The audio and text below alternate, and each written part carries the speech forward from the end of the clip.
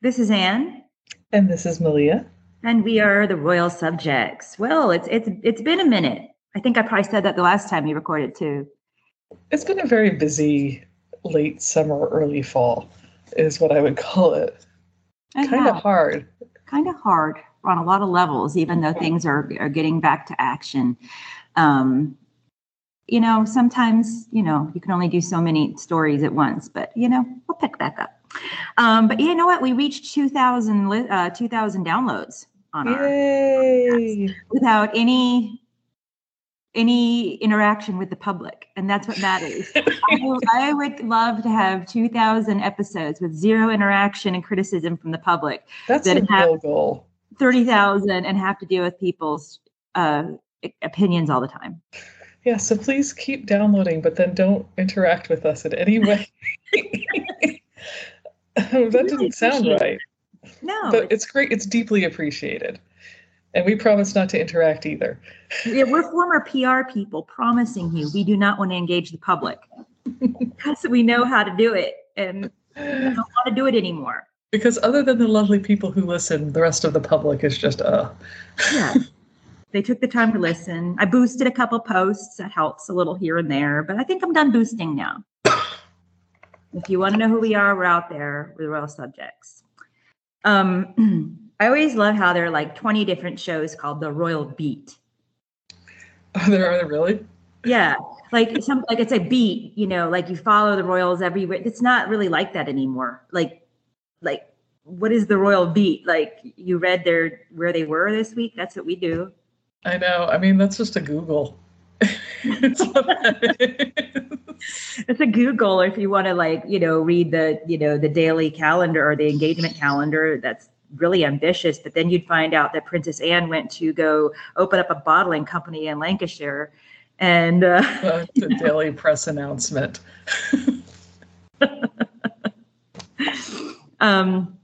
So one big part of the news in the past couple of weeks has been the Queen's health, Queen Elizabeth of England. And of course, because she is a nonagenarian and her husband died just last spring and at a very, old age.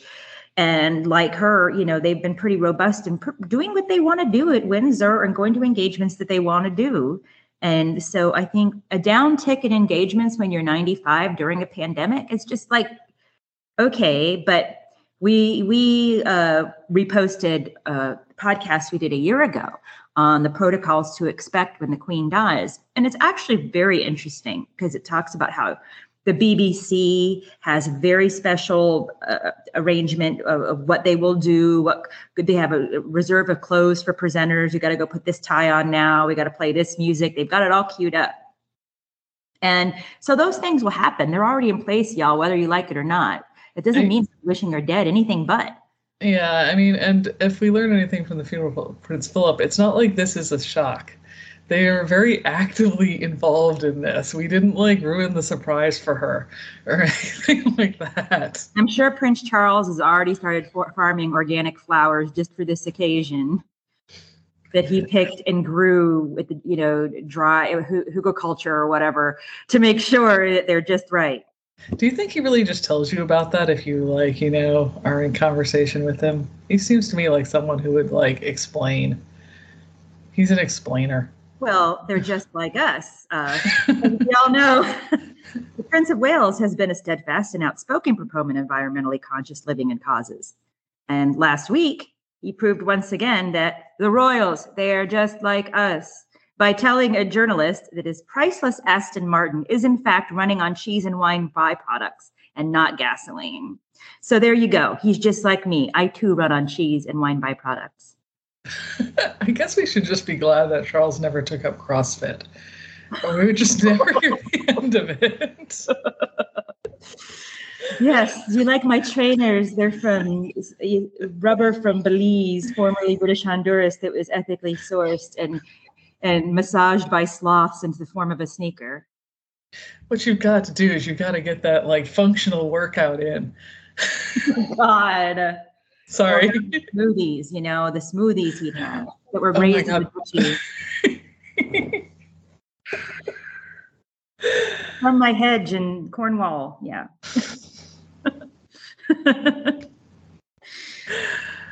Okay. Well, anyway. So we did repost about the Queen's funeral protocols in case anything happens fast. It's really quite fascinating, and it will be elaborate. I think what we posited last year was that with lockdown as it was, that maybe it mostly closed circuit like it was for Prince Philip. But I'm guessing now that would be modified. It seems like we're pandemic, but yeah. Yeah, I don't think it would be as strict, at least. I think if you're going to go pay respects or something at the palace or at a cathedral, then you just mask up and wait in line. Yeah. Which, of course, just for those who didn't catch it before, is not something we're hoping that happens. We're just speculating. Yeah, we're just not even speculating. We were reporting fact. That's true. So, okay, let's move on to more juicy. No, that's not. Yeah, let's get.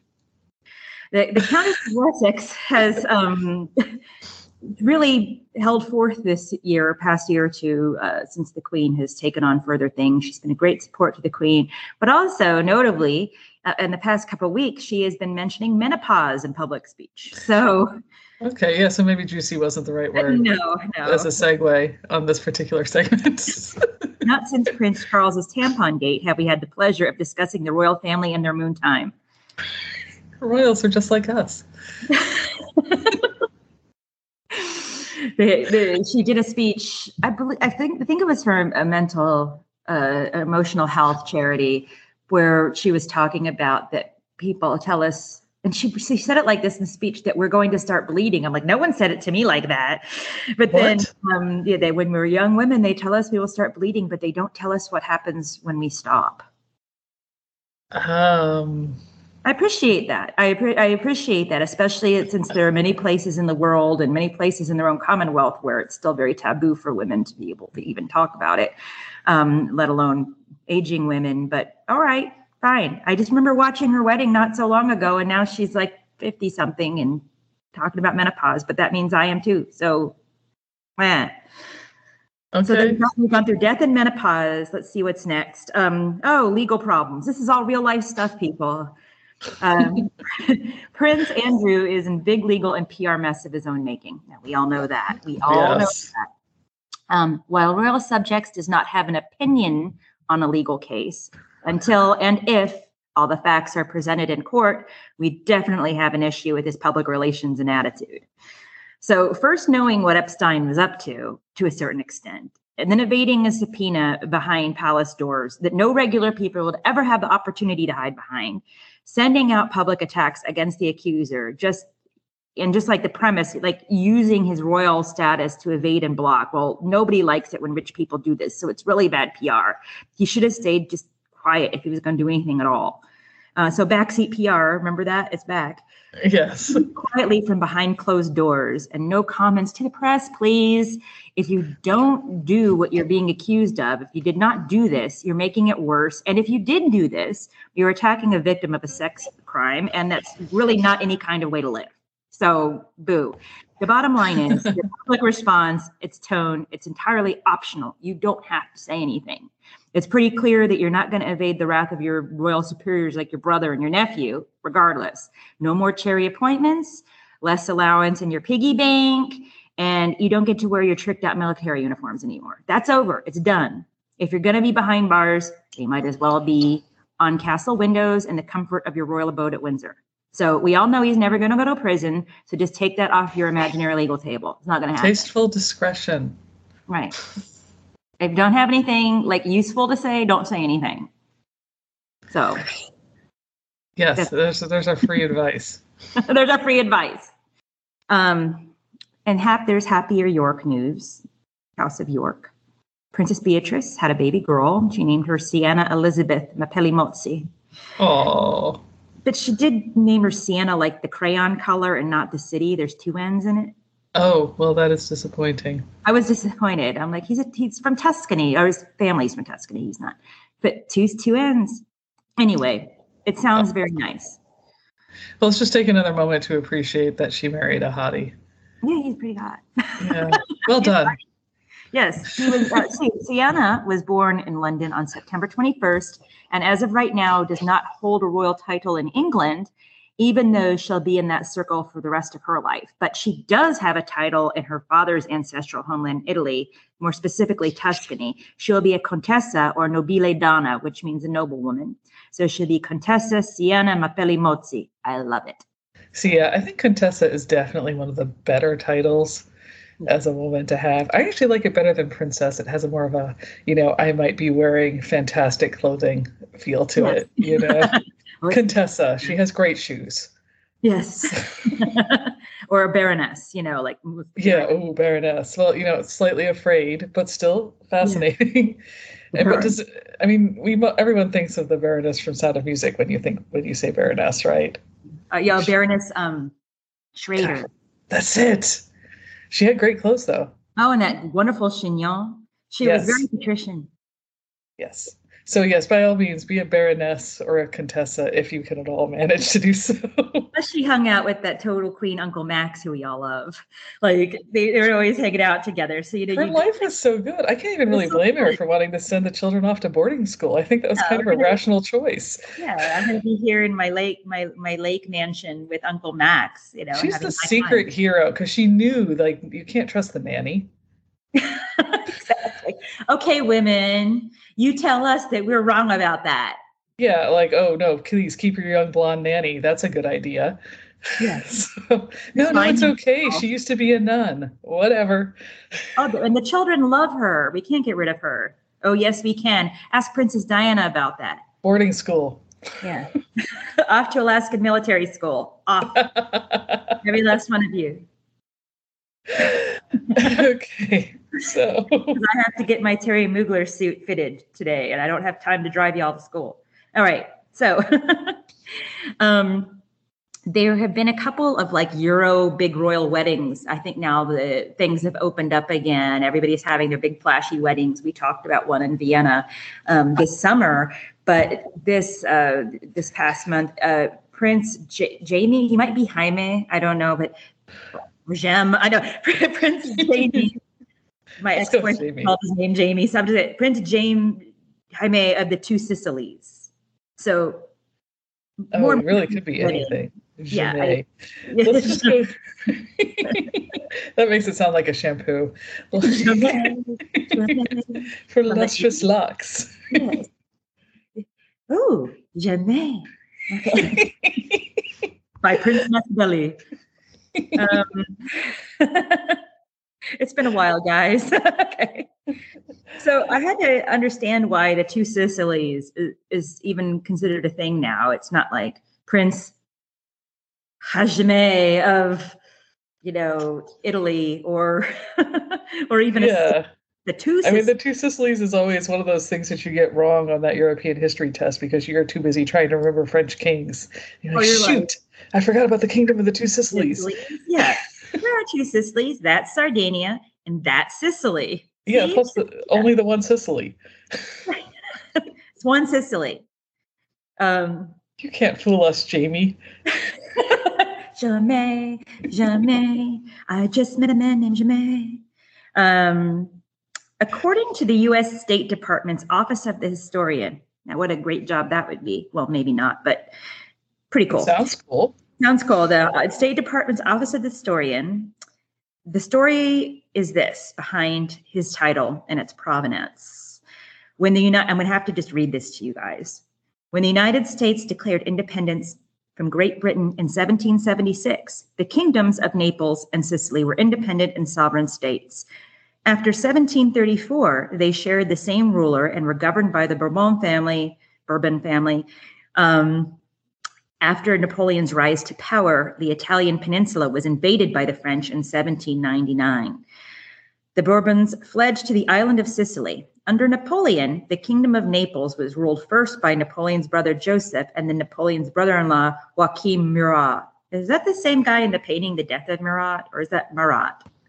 That's Murat. He was a poet. Well, he died in the bathtub. Right. This is Joachim Murat, Murat. Yeah, that's Marat. He That's died what in the bathtub. Listen how smart we are. Okay. Despite a little art history in there for you too.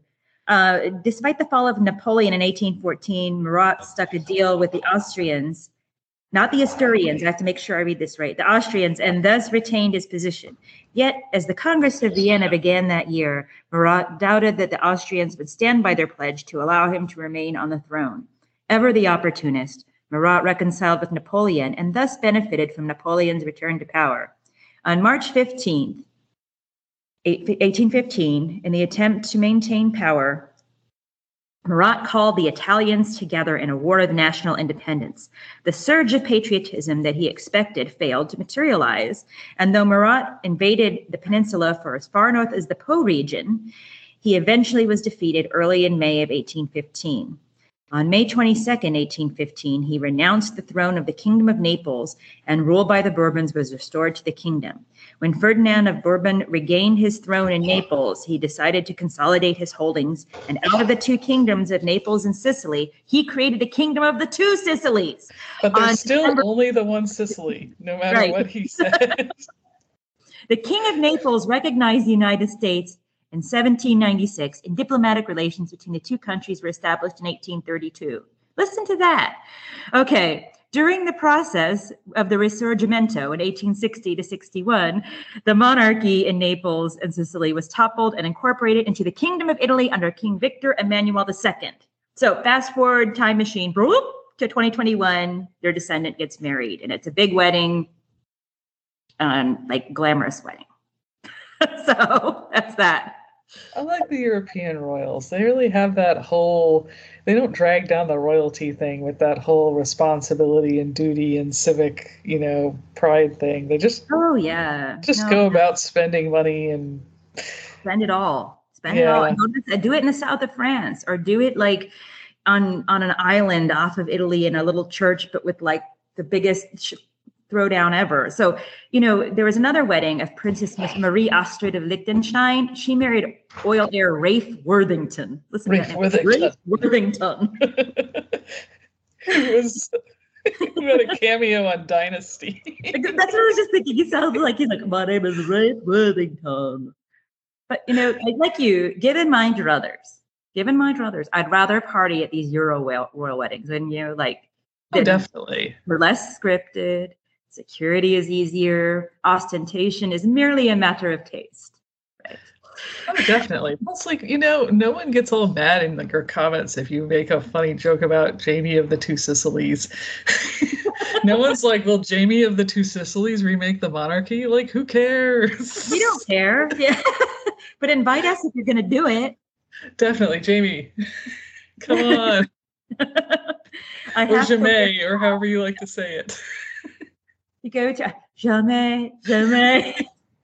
So if you had to go to one of these royal weddings, like if you went to like a William and Kate royal wedding, you have to wear like a coat dress and a hat. Oh my God, yes. A round hat of some sort, right? And then for these, you can wear like a full ass Oscar de la Renta silk frill out and stilettos, right? And like the party will probably last. I mean, no brainer. Like for one, you have to go find a ridiculous hat that you look stupid in.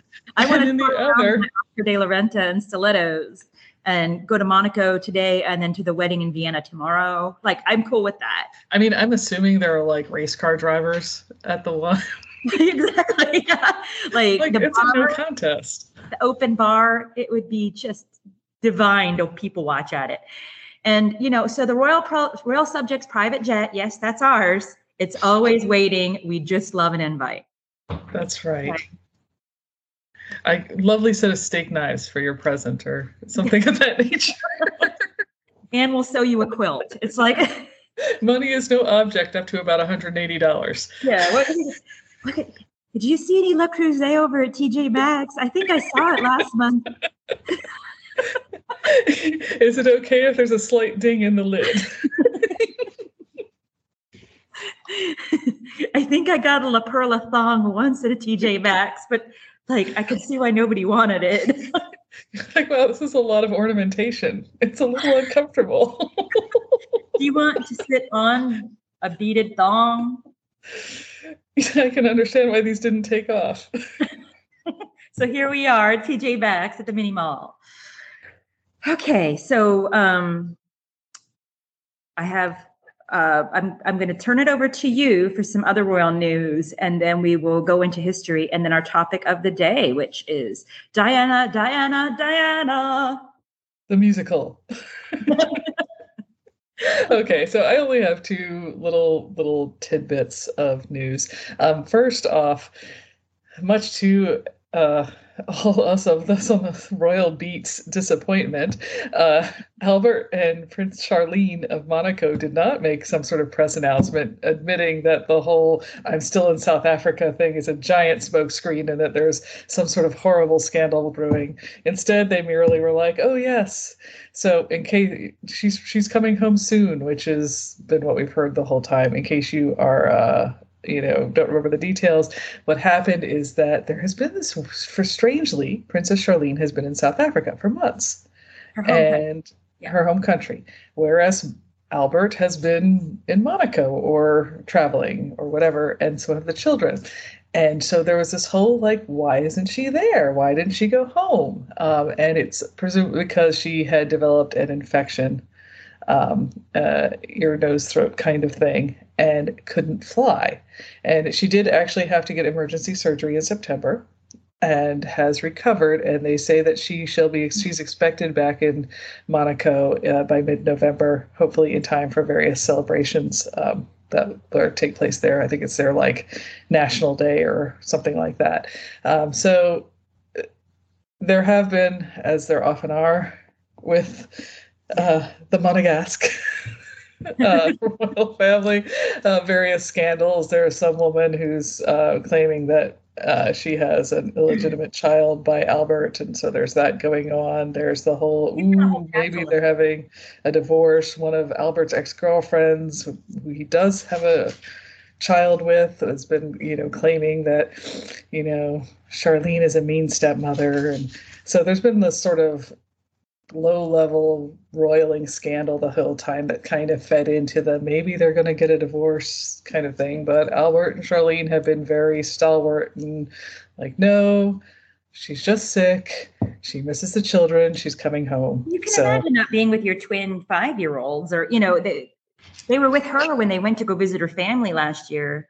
Yeah, I mean, I think in our defense, like, it kind of boggles the mind that if you are a royal of Monaco, that you might end up not being able to go back because you can't get on a plane. Like, there are other modes of transportation. It just seems like, really? She can't go back?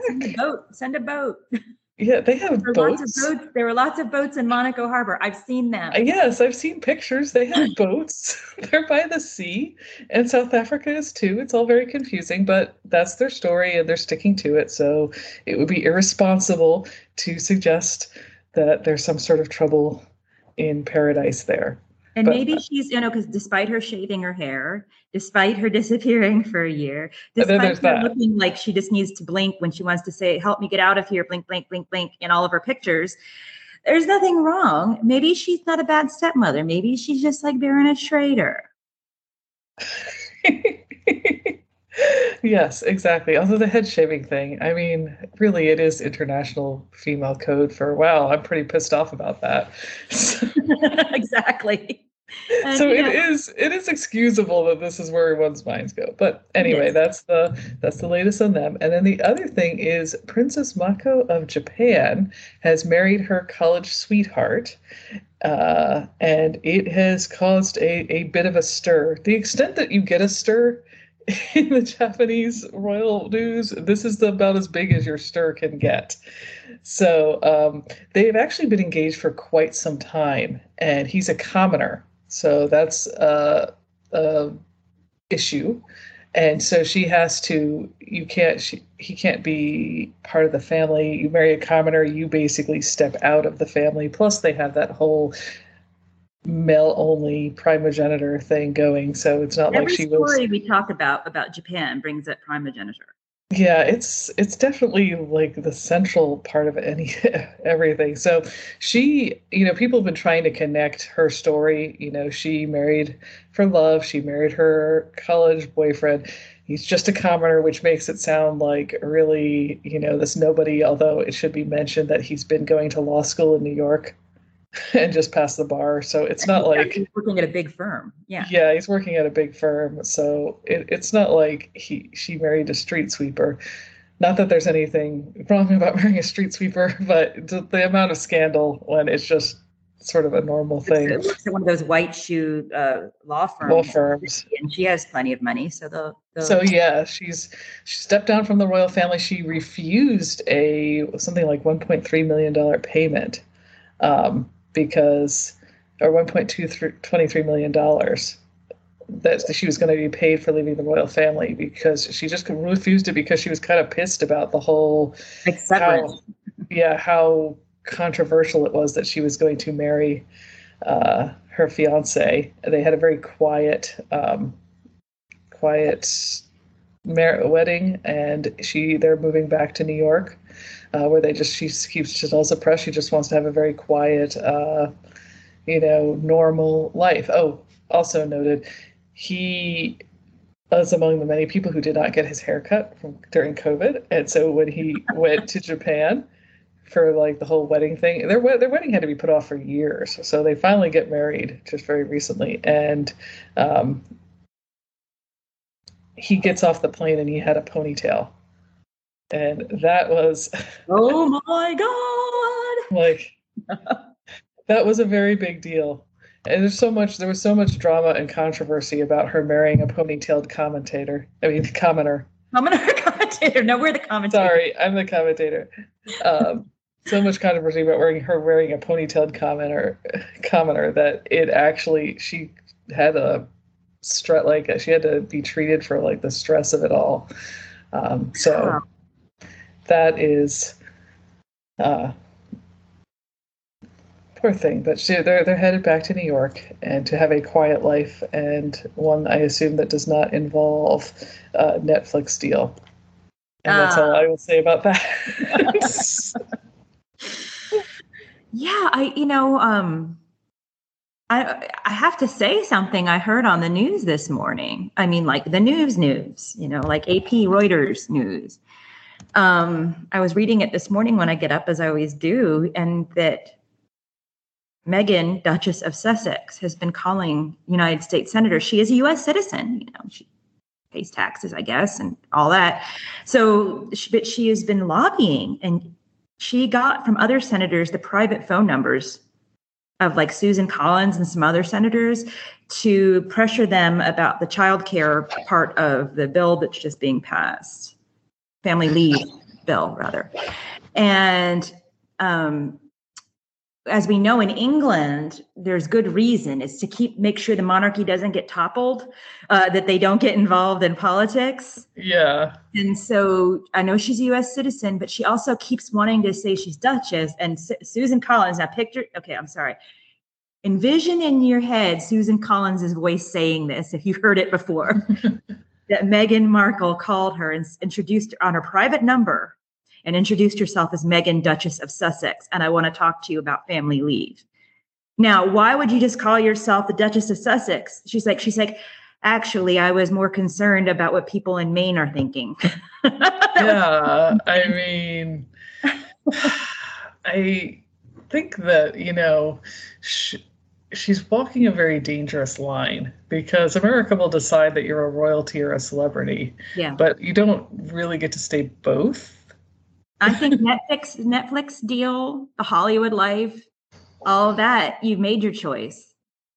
Yeah. And the respect and consideration you get because we are, we have this affection for the British royals especially, will dissipate if you're perceived as not really being one. Like if she really gave it up and you're going to just be a regular celebrity, then you're going to end up being treated like a regular celebrity. Yeah, backseat PR, part two. Yes. And you say, you call your California senator and you say, this is Meghan Markle. You may have heard of me. I'm really glad I could talk to you. Senator so-and-so gave me your number, and I'm calling today as a resident of California to talk to you about family leave.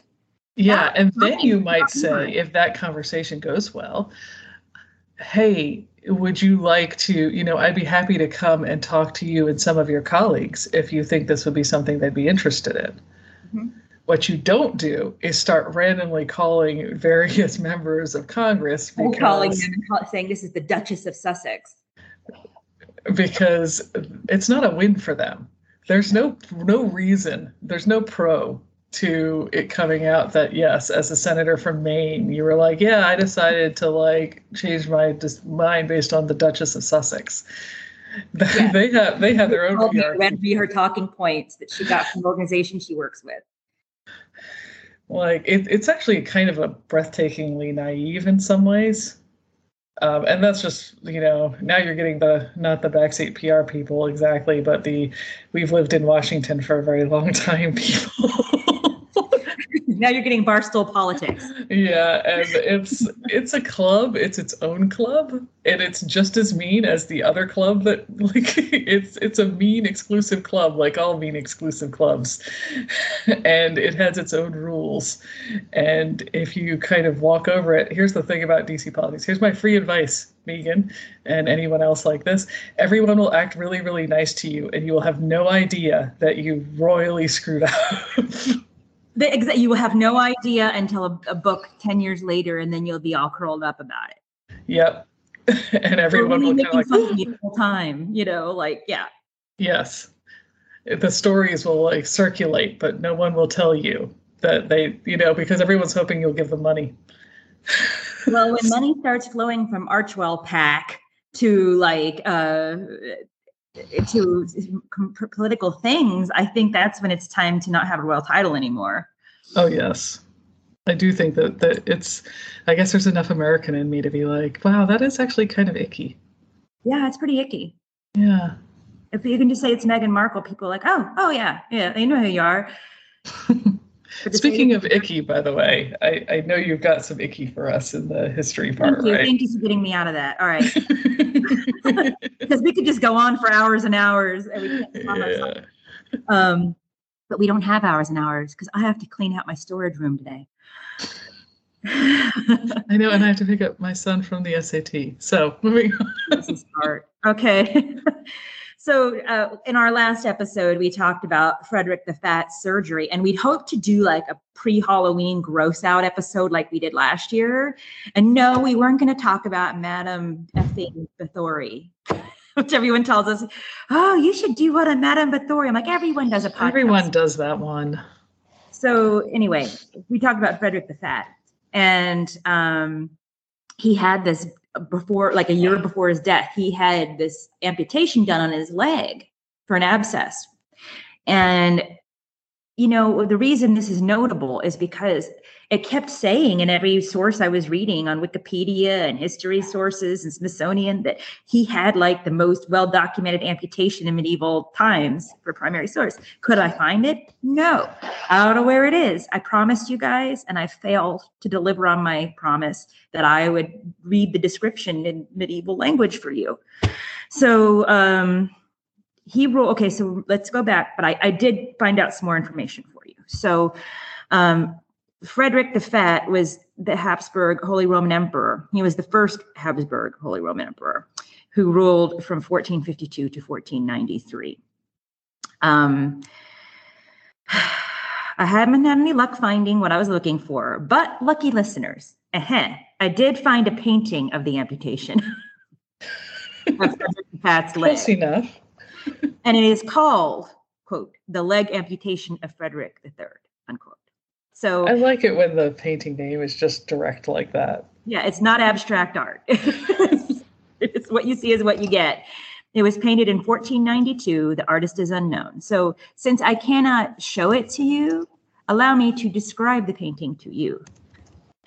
There are 6 men in black and red caps standing right behind Frederick. Okay. Their arms are folded and they look like they're about to drop a new rap track or something, they're they're like, ugh, you know, but some are wearing black hats and some are wearing red hats. And that probably means something. Maybe the red ones are his sons. So,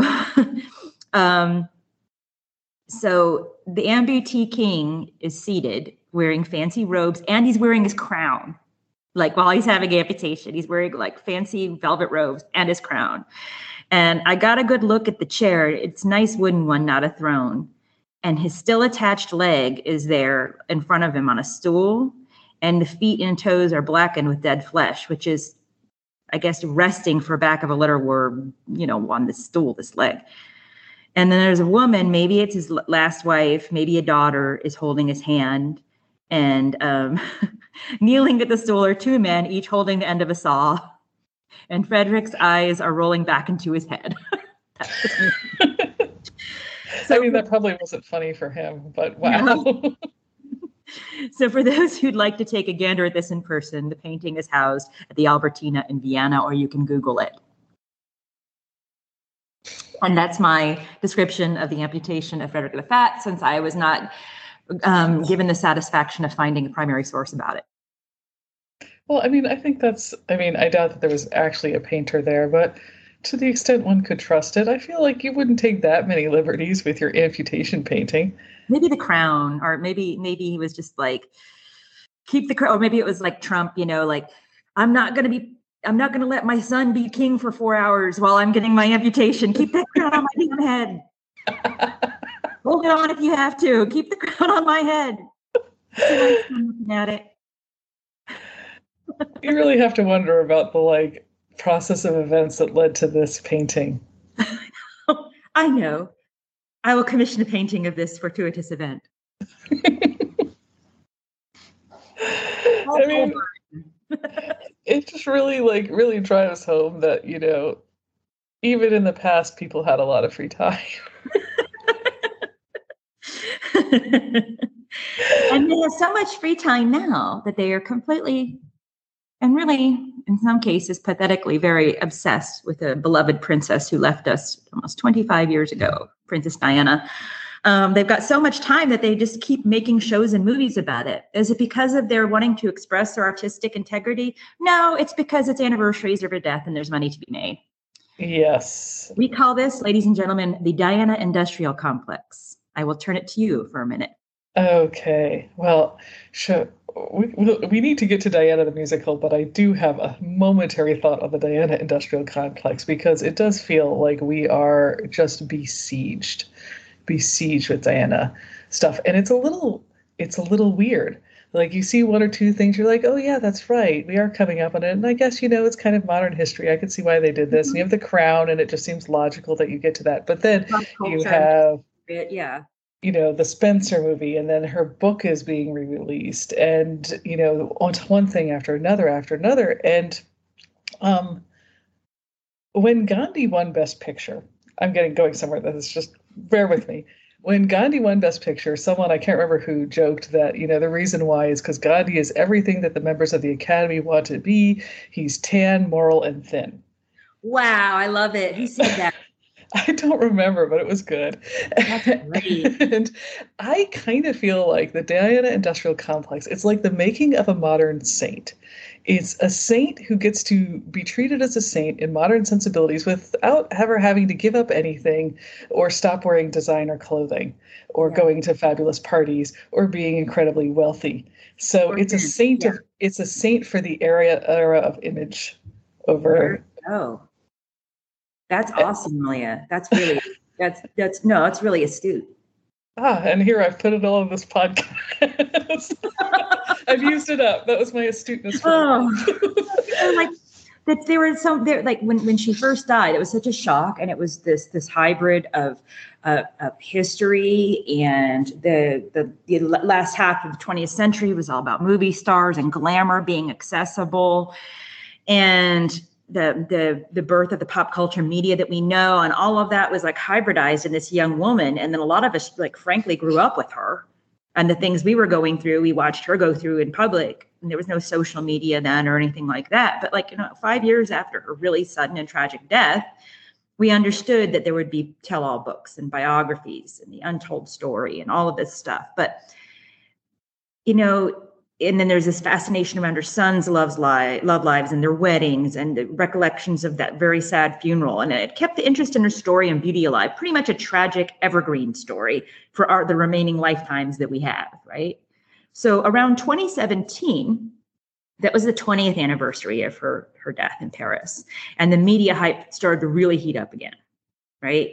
And there was an anniversary BBC or US network special. You know, we could all understand that. But then there was this really strange movie, Diana, with Naomi Watts in it. And it makes me mad now when I watched clips of it on YouTube while I was thinking about this show. Just it made her really look like unhinged and just obsessed with her boyfriend and unhappy and you know, those things happened. I mean, but I will say it was the first one to take a close peer at her relationship with Pakistani surgeon Hasnat Khan. But it really kind of focused on her obsession with him. And why she wanted to be with him. You know, he was a doctor, and she kept imagining herself taking up with someone in her next act where they could be philanthropists abroad. Does that sound familiar?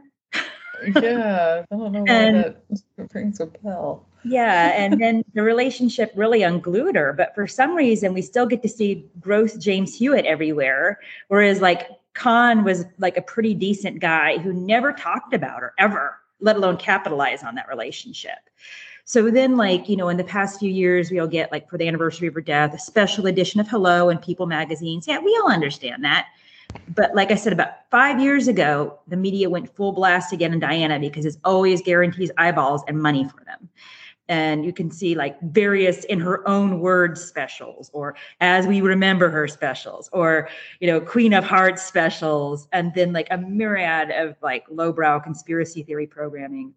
But now we're coming up on the 25th. And so more big Hollywood movies showing her as young, a hot mess, crying out and twirling in beautiful dresses is upon us. And the one that many of you have probably been able to see at this point, because it's on Netflix, is Diana the Musical. Oh my God. This is still fresh for me because I didn't want to, like, you know, I took notes, but I watched it last night. And oh my God. I was hoping, I didn't think it was going to be good. I'm not a fool. But I was hoping for campy entertainment. Yeah. But no, with one very big exception, which we will get to shortly. It was not campy entertainment. It really is the summit of Diana Industrial Complex. Like every trope about Diana is stuffed into this and treated with complete seriousness and sincerity. And I mean, it's weird because the actual Diana did have charm and likability. The Diana in this musical does not, but everyone keeps telling you that she does. And this, by the way, just for the sake, like, this is not a diss on any of the actors or any of their, like, singing or anything like that. The singing was fine. The songs were not fine. But the costumes were fine. The, you know, dancing was performed competently. All of the professionals involved, I'm sure, did the absolute best they could with the thing that they had to do. It's just that sometimes, as I tell my son, who also loves theater, sometimes you just get a role and, like, all you can do is just the best you can do. You can't make it a good role. I mean, I wrote down, like, lines. Practically the whole thing is sung, by the way. I think musical, like, undersells it. It's almost an operetta. Wow, yeah, there you go. That's the right word. Because, like, I was actually just desperate for them to talk sometimes. Like, please just talk. Because they give you so much exposition in song form. They're just throwing it at you. There's, like, you know, we start right off and Elizabeth is telling Charles, it was fine when you were new, but now you're 32. What's a monarch to do? Oh, And by the way, that's just like, that is how they go all the time. Like, that is like a perfect representation of the lyrical sense. When I was 31, being a bachelor was fun. Yes, exactly like that. And it's all this sort of like rock opera kind of style, like completely forgettable. I couldn't hum a bar now if I had to. But just a ton of like, so we start like, you have to find a wife. And oh my God, Who doesn't have a life? We need a word for this kind of foreshadowing, where it's not really foreshadowing anymore. Like, where it's not so much foreshadowing as grabbing the audience by the lapels and being like, remember? I mean, again, first song right out the gate. You have Elizabeth and, Charles and Camilla's there for some goddamn reason, singing seemingly the perfect girl, and then the chorus comes in for the worst job in England. Like, no, by the way, it is not the worst job in England. Like, there are worse jobs. I promise you there are worse jobs than Princess of Wales. But, like, hospital janitor. I don't know. I could just spend some time on this. Job in England. I'm thinking morgue assistant. Coal miner in Wales. That's a pretty bad one. That's a bad one. Yeah. There's also the chorus also in the same song sings a fairy tale born in hell. Like, yes, we get it. We understand. This is like she's very hopeful, but we all know that's not going to work out. Like, what would you do if no one knew this story? That's actually what I kept thinking. The stuff of dreams until the young lady screams. Do they tell us about her virginity? Of course they do. Camilla skulks around, but they have to tell us who she is because, otherwise. So unspoken is that her lady part is unbroken. That's actually wittier than whatever they actually said. And it's just like that. It's all like that. There's like this little like momentary respite when they go see Bach, and we can the cello starts to play air on the G string. And then they just change it into like a modern rock like opera sort of kind of song about how boring Charles is and his high culture snobbery, and how Diana would rather listen to Elton John and go to a disco. So that this is like, this whole scene is so we can see how out of touch Charles is, this whole dance, and like, because he likes Bach when the people really like Adam Ant. Real call out in the song Adam Ant, which love that. I love and then Diana stands up on her chair and like rips off the bottom part of her dress or something like that, so that it turns into like a semi not quite Madonna-ish thing. Perhaps this girl could turn him into a rocker. And then the chorus comes in with, this is how your people dance. And I bring this up because it's hard to explain exactly with words what happens, but it involves the whole chorus dancing like, this is how your people dance. But it's not like, well, we are talking about the English, so maybe this is how the people danced, but it's sort of like akin to like what you see at a middle-class wedding, but unison. So I'm not really sure what the great social statement here is. Broken. I completely believe that Charles could have danced like that had he chosen to. We're not talking about, the hustle or anything that required hip movement.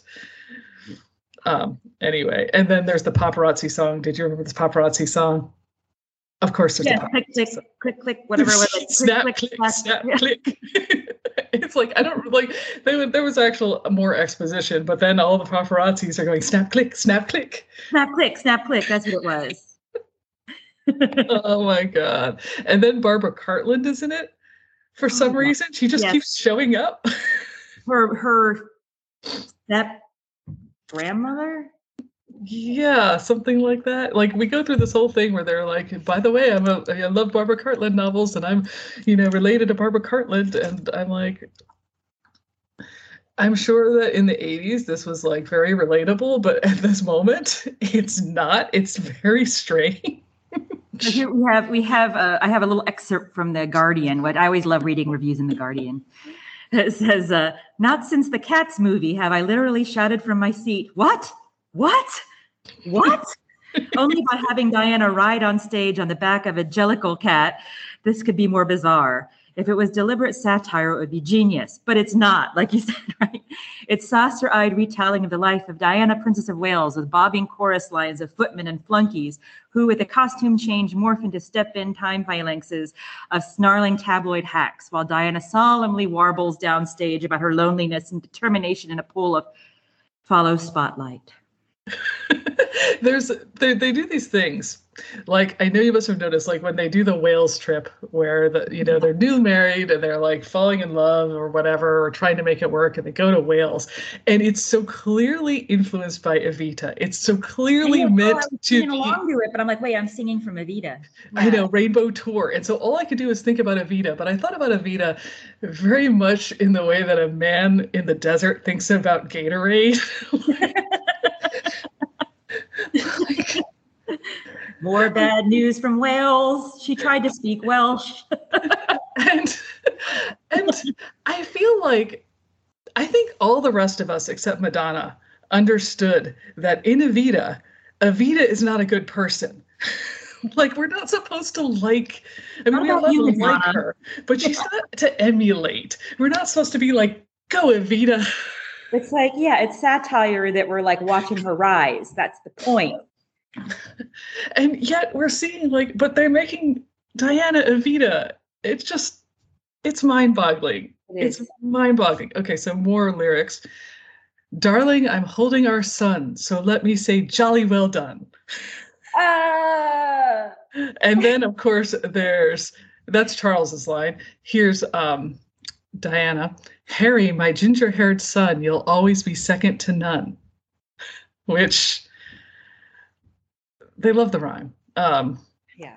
The vast majority of, at the 40-minute mark, I'm like, so this is just about like them bickering and being ill-suited. Like, it's just 40 minutes of singing about how you're ill-suited. And then I noticed, I mean, it's 2 hours. That's when I noticed I was only at 40 minutes. Oh. There's a... I forgot about this line. Are you guys ready for this? Stop being a martyr. Why can't you be smarter? Chorus. Diana! That's Charles's line, by the way. That's part of She Moves in the Most Modern Ways, which, as far as I can tell, is just a song about how she like buys new dresses and now starts to make a social impact.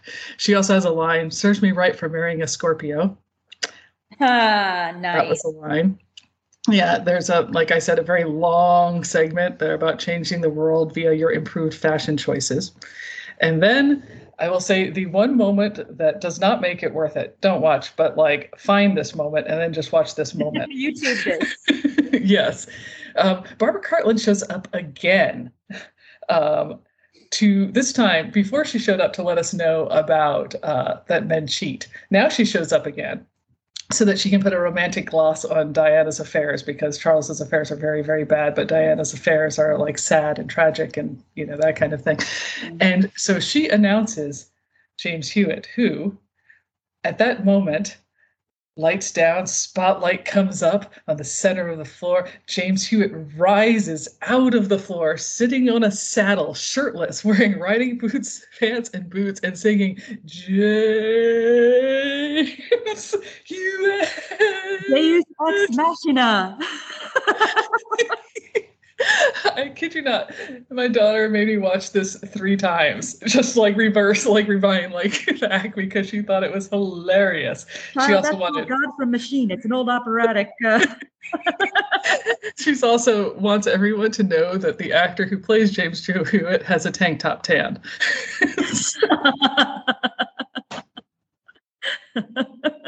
James Hewitt. One entendres about writing. One more time, like this is a recurrent theme, and it actually is starting to irritate me a little bit in Diana movies, is that gay men with AIDS get to be a little asterisk. Like, and now here's a moment with gay men with AIDS. Yeah. And now let's move on. You know, like there was, you know, yeah.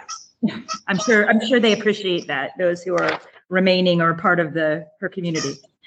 Yes. No, you know, a gay man with AIDS gets to come on and get his picture taken, because now witness my earlier point about modern sainthood. Like, it's really just enough to like raise awareness and get your photo taken, and that's pretty much like all She you wasn't wearing really need to do. gloves. Yeah. That's really all you need to do in order to like change the world. Then they have a catfight song that features the immortal line, "It's the thrilla in Manila between Diana and Camilla." Oh my God.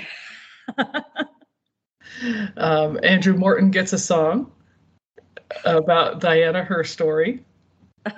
And then there's another song entirely about wearing the famous dress when Charles does the thing.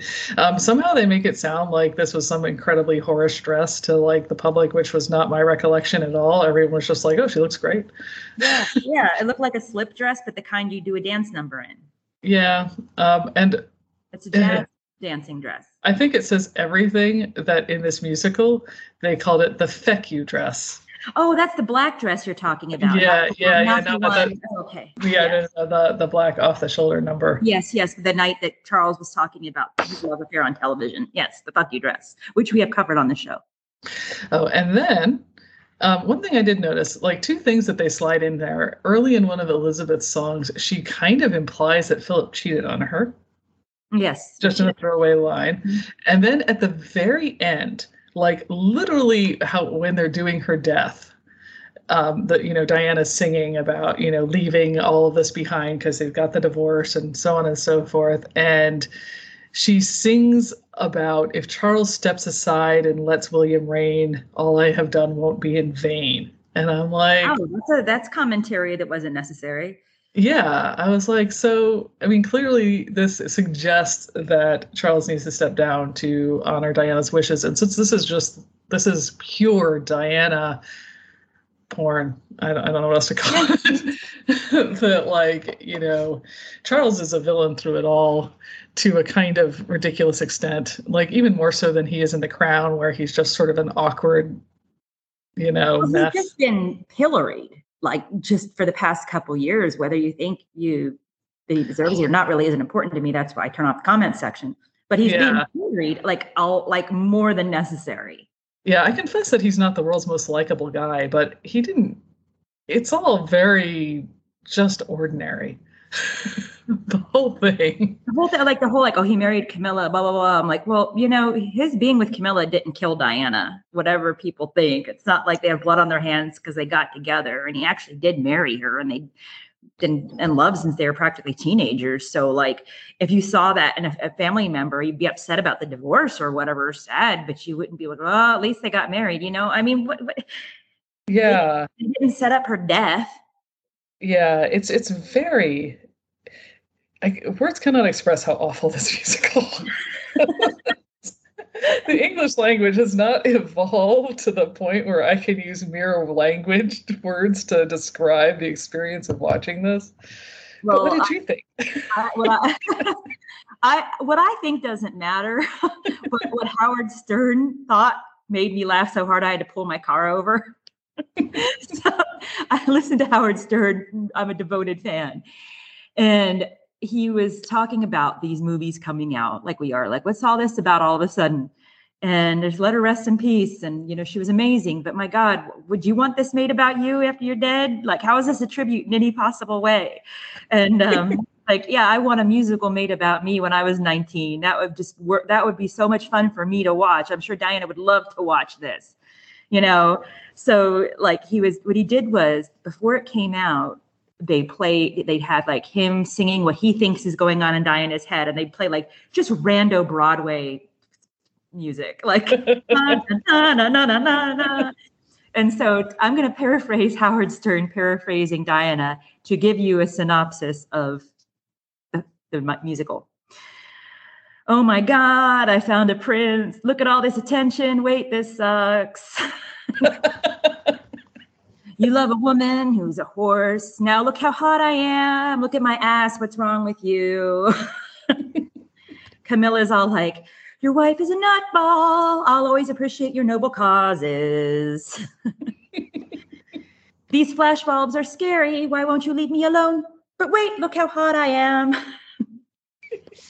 I love Dire Straits and you love opera. Wow, this is boring and it sucks. I just want to be normal and go to a car wash and wait in line like every other jerk out there. And then finally, the paparazzi are chasing me and my boyfriend. God forbid our picture ends up in the papers tomorrow morning. Driver, please speed up and drive into that dark tunnel. That was how he paraphrased the whole musical. And then he watched it and then he's like, I predicted it. But he predicted it just like that. I know that's the amazing thing. Like that was actually much more concise, and I would have preferred that experience because it pretty much covers everything that happened, but much more quickly. Like her demise was like they don't show her dying, they don't shoot her, so we were like, oh God, it would be so horrible singing while she's dying or something like that. They actually like reined it in on that, but there's just this whole like her singing from beyond. Yeah, she walks into the flashbulbs, which are also the stars or heaven or something. Yeah. Wow. A metaphor for what? I do not know. Dude, it was so deep. So deep, man. And so now we've got this weekend. I don't really have much to say about it because I haven't seen it and I don't want to judge anything I haven't seen. But Spencer, the movie starring Kristen Stewart. And this film focuses on one particular weekend that transformed her as an adult woman. We're like, this is it moment. And this is up at Sandringham at Christmas, I think 1992 or 93, where the royals spend a formal Christmas together every year. I see in the previews lots of twirling and dresses and angst and stuffiness with her, like just trying to be a girl and get love. And I don't know, but I've heard it. It's actually also The Guardian, which I do look to for my snark, gave it a really good review as an artistic film. So I don't know what to say. I have to see it. I'll tell you next time. Yeah, I mean, thank you for taking one for the team. Okay, I will. I'm almost at Diana capacity. So I can see individual things of these being good. Good actors, good director, good writer. Directors, yeah. I don't think that, a topic is automatically off limits or that it has to be bad. But at the same time, I am heartily sick of the weird Diana Industrial Complex. Yes, of the Diana Industrial Complex, the canonization of Diana. And on some level, it bothers me a little bit because it's not that I think that she is unworthy of admiration, far from. But there's this weird thing where we take people and we remove their humanity and make them into some symbol that satisfies our own needs. Yeah, that's right. And that really irritates me. I think there's a psychological term for it. I'll revisit that for a future episode where people really feel like they know news presenters who die, or like they feel like they know, or news presenters are like they really felt like they knew Jane Pauley or something like that. And if something happened to Jane Pauley, you feel all defensive. It's like that kind of thing. Yeah. Where you're imposing some need you have onto this person that doesn't even know you. Yeah, and so the more that happens, the more whoever she was is lost. Yeah. And we just get this symbolic person, whether it's this hot mess or this modern saint or, whatever it is that you need to make her into. Case in point, Marilyn Monroe. Yeah, exactly like Marilyn Monroe. Don't stop that song. Don't do it. Don't even. No, I feel like, no, let's quickly change the subject. Okay, I put it out of my mouth and like, wait, don't. Then everyone's going to have that in their head after this. Shoot, it's too late. It's done. It's too late. Sorry. Apologies. Podcast right now. Okay. So I'm Anne. And I'm Malia. We'll listen to some Metallica right now. We are the Royal Subjects. Until next time.